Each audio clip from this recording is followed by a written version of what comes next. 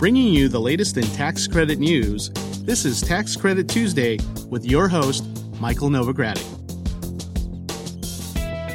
The legislative challenges have been significant. We very much need legislation.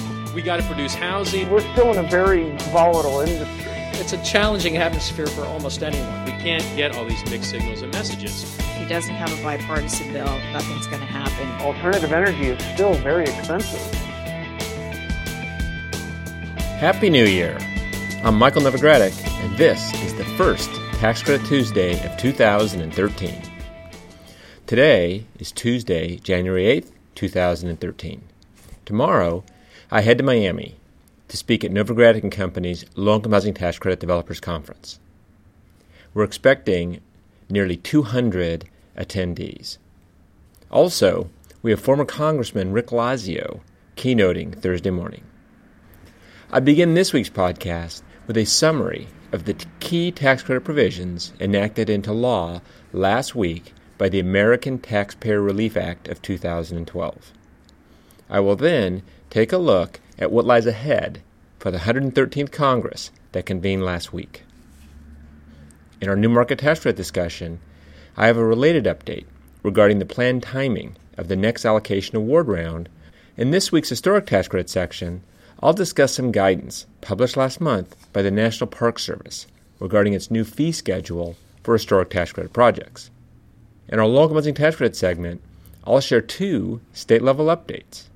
First, I'll describe a recent court ruling in Ohio that will keep real estate taxes lower for properties with income restrictions, including low-income housing tax credit properties. And in California, new information has been released regarding operating cost underwriting minimums for 2013 and 2014. And finally, in our renewable energy discussion, I'll talk about a change in the law that was enacted as part of the American Taxpayer Relief Act of 2012 that relates to the eligibility of renewable energy projects for production tax credits. If you're ready, let's get started. In general news, as you know, last week, Congress approved legislation aimed at avoiding, or at least delaying, the so-called fiscal cliff, and that legislation includes a number of key tax extender provisions. H.R. 8, the American Taxpayer Relief Act of 2012, was approved by the Senate by a vote of 89 to 8, and then by the House of Representatives by a vote of 257 to 167. President Obama then signed the bill into law on January 2nd. So what's in the bill? The bill extends the new market tax credit for 2 years, providing a maximum annual amount of qualified equity investments of $3.5 billion each year. The bill also extends and modifies the 9% low-income housing tax credit floor, such that the 9% floor now applies to properties with low-income housing tax credit allocations made before January 1, 2014. So the place in service requirement is no longer applicable. In addition, the package also retroactively extended the provision that the basic housing allowance of a military member or member of the military is not considered income for purposes of calculating whether that person qualifies as a low-income tenant. This provision applies from December 31, or really is extended from December 31, 2011 through December 31, 2013. H.R. 8 also, of note, includes a 1-year extension of 50% bonus depreciation, as well as a 1-year extension of the wind production tax credit. Now, the language of the law includes an important change regarding the wind production tax credit that I'll discuss in more detail in the renewable energy section of today's podcast. In addition, as you most certainly know, the law also addresses income tax rates. The highest income tax rate on ordinary income will be unchanged for joint filers earning less than $450,000 per year, and that number is $400,000 in the case of single filers. On amounts above those thresholds, the rates will increase from 35% to 39.6%. For amounts below those thresholds, the law permanently extended existing tax rates. I want to emphasize permanently extended existing tax rates. In addition, for taxpayers above those upper thresholds, the top income tax rate on long-term capital gains and dividends has increased from 15% to 20%. Another significant provision of the bill is that it permanently and retroactively adjusts the alternative minimum tax, or AMT, and it's adjusting the threshold that will prevent this tax from impacting significantly additional taxpayers on a year-to-year basis. This, however, eliminates the need for the annual AMT patch. This annual AMT patch has become a regular item included in the perennial tax extenders package, and in some ways helped get the tax extenders package passed because the AMT patch would have affected so many individual taxpayers. So what's out? On the other hand, there are a number of things that the fiscal cliff did not address. These include an increase in the debt limit, a way to avoid the sequestration mandated by the Budget Control Act, did not include an extension of the payroll tax holiday that temporarily lowered the employee portion of the Social Security tax from 6.2% to 4.2%, and did not include tax relief for areas impacted by Hurricane or Superstorm Sandy. Now, regarding Superstorm Sandy relief, lawmakers did restart the process late last week to approve legislation, and those efforts are expected to continue this week and next. Regarding the debt ceiling, the Treasury Department can take measures to avoid default in the near term, but it's anticipated that Congress will need to act by March or April. Regarding sequestration, the fiscal cliff legislation delays until March 27th the approximately $109 billion in across-the-board spending cuts that were originally scheduled to take effect on January 2nd. The cost of delaying the spending cuts is about $24 billion, which the bill offsets by decreasing fiscal year 2013 discretionary spending by $4 billion and decreasing the fiscal 2014 discretionary spending cap by $8 billion. And then it also raises revenue through a change in the taxation of retirement plans. The remaining $85 billion in spending cuts will occur through across-the-board cuts scheduled for March 27th. That, unless Congress takes action to again delay or alter the cuts. That deadline of March 27th coincides with when Congress must address fiscal year 2013 appropriations, because March 27th is when the current continuing resolution that funds all federal agencies expires. So as you can see, while the immediate fiscal cliff may have been avoided, there are still significant issues and significant upcoming cliffs pending in Congress. And then there's also a growing momentum, or continuing momentum, for tax reform. In new market tax credit news, quickly following the announcement that the new market tax credit had been extended, the Community Development Financial Institutions Fund announced last week that it is currently reviewing applications that were received under the 2012 new market tax credit application round and plans to announce the awards in April. I note that April announcement date will be just in time for Novogradic's June New Market Tax Credit Conference in Washington, D.C. Now, as mentioned earlier in the podcast, the American Taxpayer Relief Act of 2012 included an extension of the New Market Tax Credit program for 2012 and 2013, providing $3.5 billion in tax credit allocation authority for each year. With this 2-year extension secured, an allocation award round is only a few months away, April. So I'd also remind you that rather than wait until our June conference, you should join Novogradic & Company at our New Market Tax Credit Conference later this month, January 24th and 25th in San Diego, California. You can register online for the conference at www.novoco.com/events. We're expecting more than 600 community development professionals, and it does promise to be a memorable conference. I do hope to see you there. In other new market tax credit news, last week the CDFI Fund released its monthly update to its ongoing Qualified Equity Investment Issuance Report. The report identifies the dollar amount of allocation authority that's been issued to investors, as well as the amount remaining to be issued to investors. The amount still available in new market tax credit allocation authority has dropped to $2.1 billion as of January 3rd. Although nearly all of that $2.1 billion amount is likely already unofficially committed or soft-circled. That said, this report does not take into account the two newly approved application rounds that represent a total of $7 billion in tax credit authority yet to be awarded, $3.5 billion this year and $3.5 billion next year. In historic tax credit news, as we reported in a podcast last month, the National Park Service has changed its application review fees for historic tax credit projects. The agency simplified the fee structure by creating 3 project categories. The new application review fees took effect on December 31st of last year.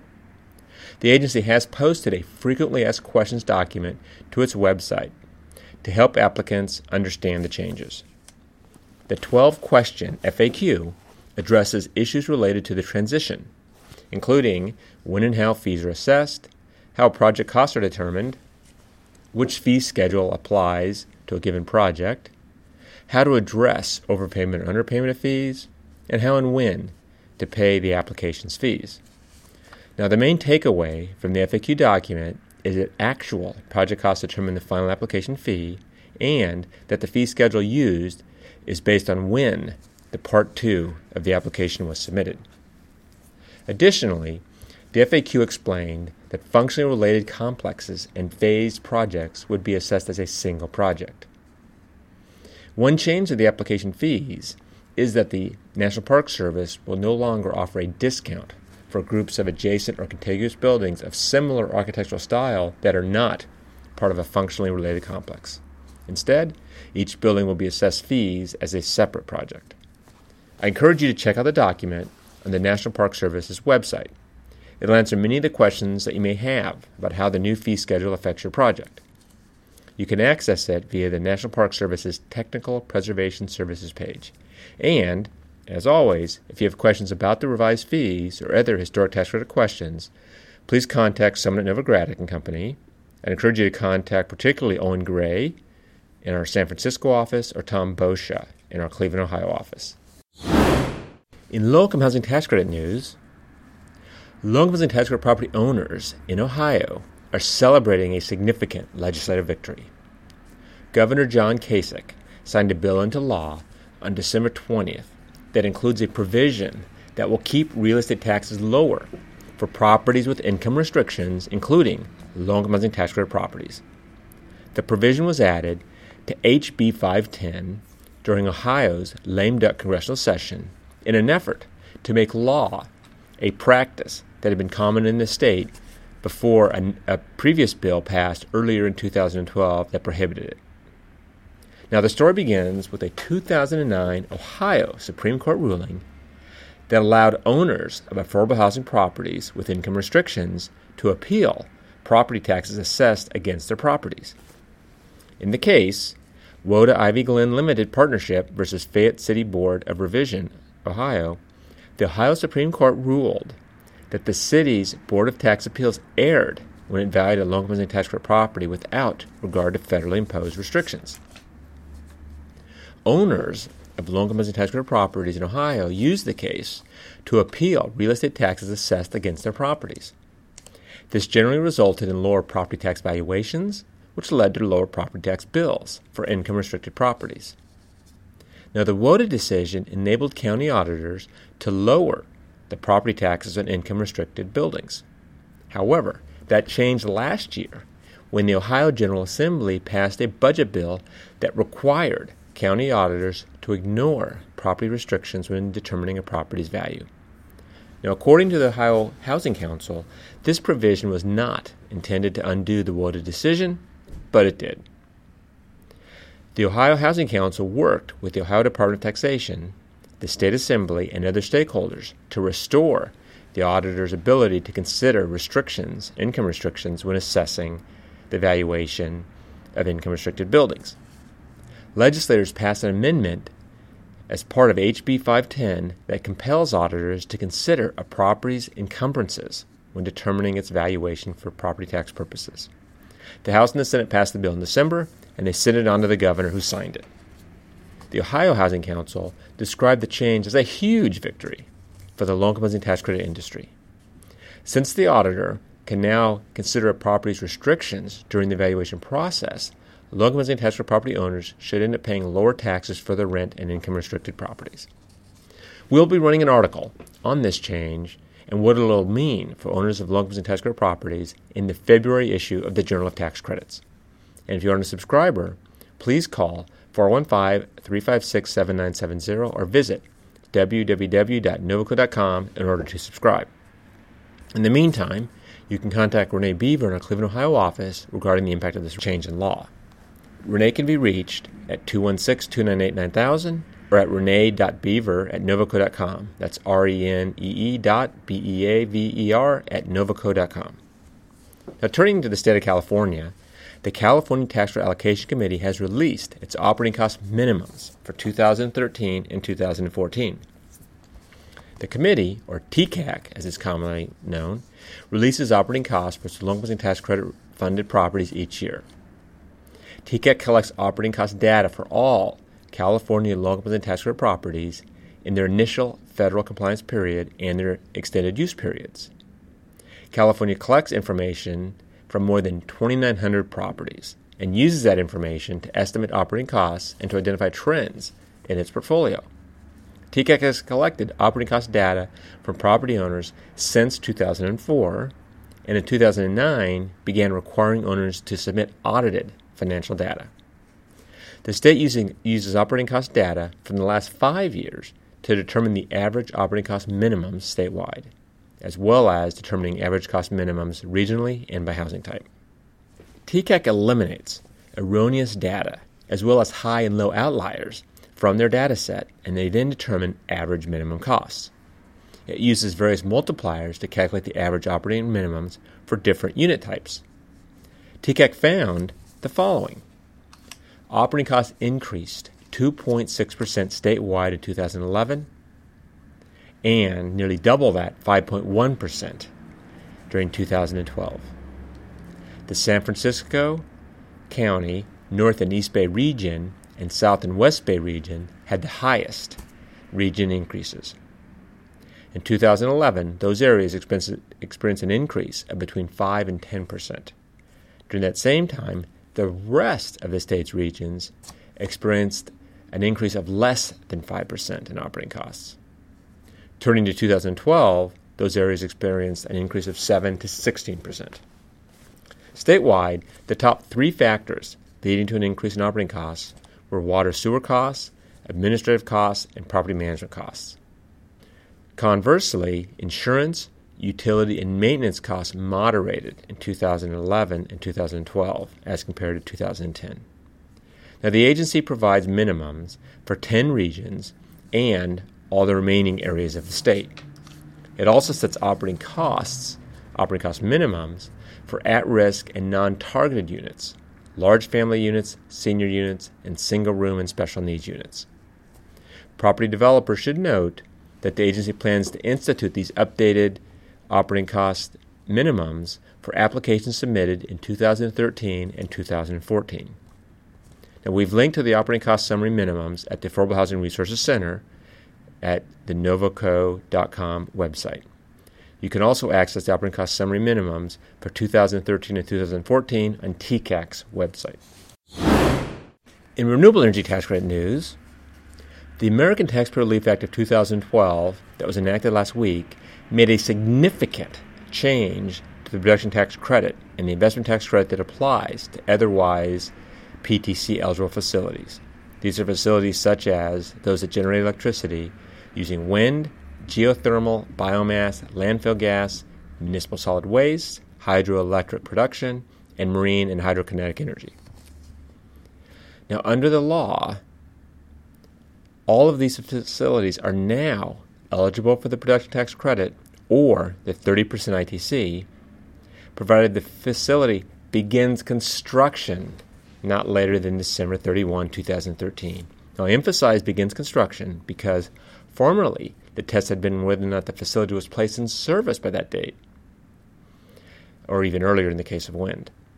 Now, at the time of this recording, guidance had not been issued on what it means to begin construction for the purposes of the new law.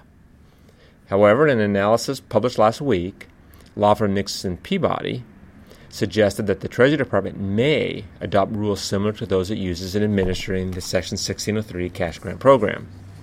I know a lot of our listeners have worked with us here at Novogradac extensively on assessing whether or not a project has met this test under the 1603 cash grant program. As such, this topic will be discussed in more detail in the next issue of the Novogradac Journal of Tax Credits. So, if you're not already a subscriber, I encourage you to sign up.